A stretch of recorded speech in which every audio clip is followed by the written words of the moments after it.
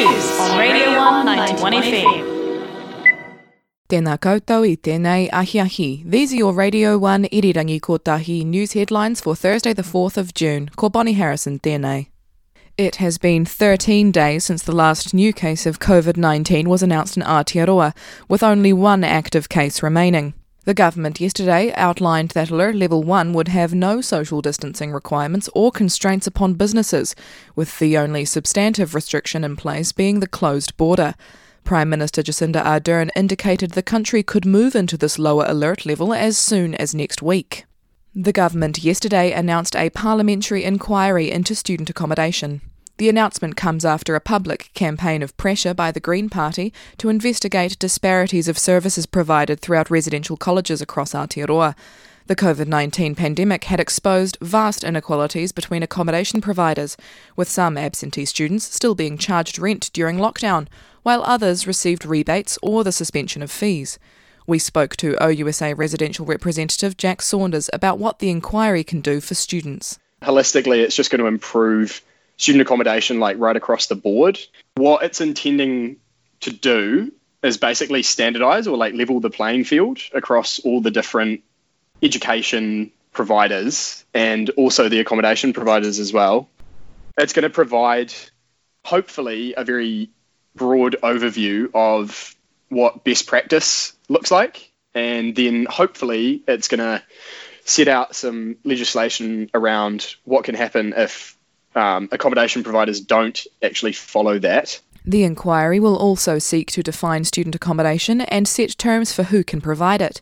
The death of a student in the care of an Australian-owned residential college sparked outrage in September of last year, when his body was not discovered for weeks.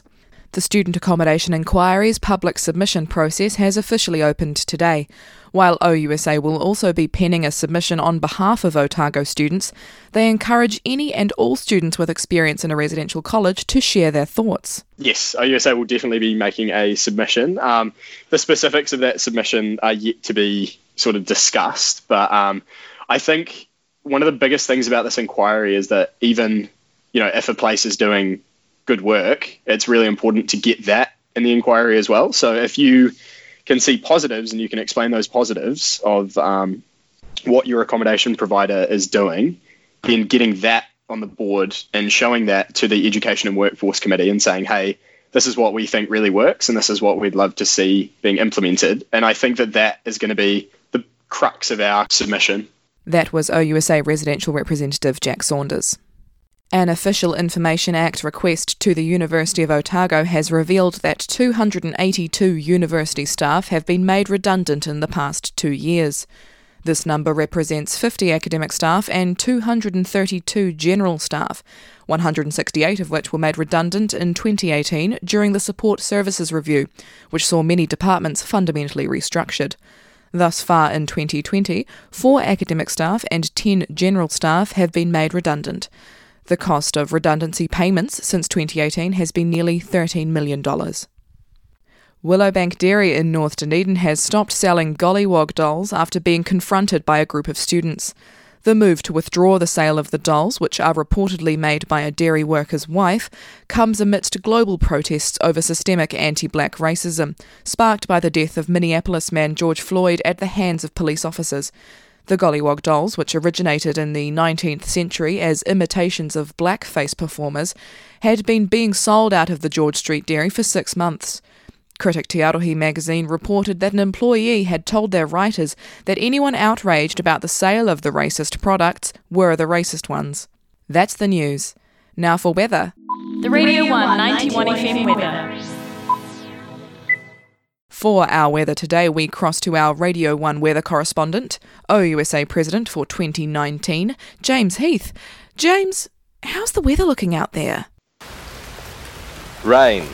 Rain, Bonnie. It's rain. Rain today, easing in the afternoon, clearing in the evening, but it's going to be throughout. Strong, cold southwesterlies developing in the morning and easing in the evening. But the Met Service little symbols and icons are all rain all day, and it's not great for me, Bonnie. High of 12 degrees, but low of 4. Looking ahead to Friday, it's a little bit better. We're going to have some fine, sunny symbols, apart from isolated early morning showers about the coast, with southwest breezes turning northwesterly in the evening. Oh, well, have you got a fun historical fact to liven up this rainy day? Well then, today in history. In 1935, the glass we all know and love, invisible glass, was patented by Gerald Brown and Edward Pollard. You know, Bonnie, I'm a glass half full guy, and that's thanks to the work of Jezza and Edda. That was James Heath with The Weather.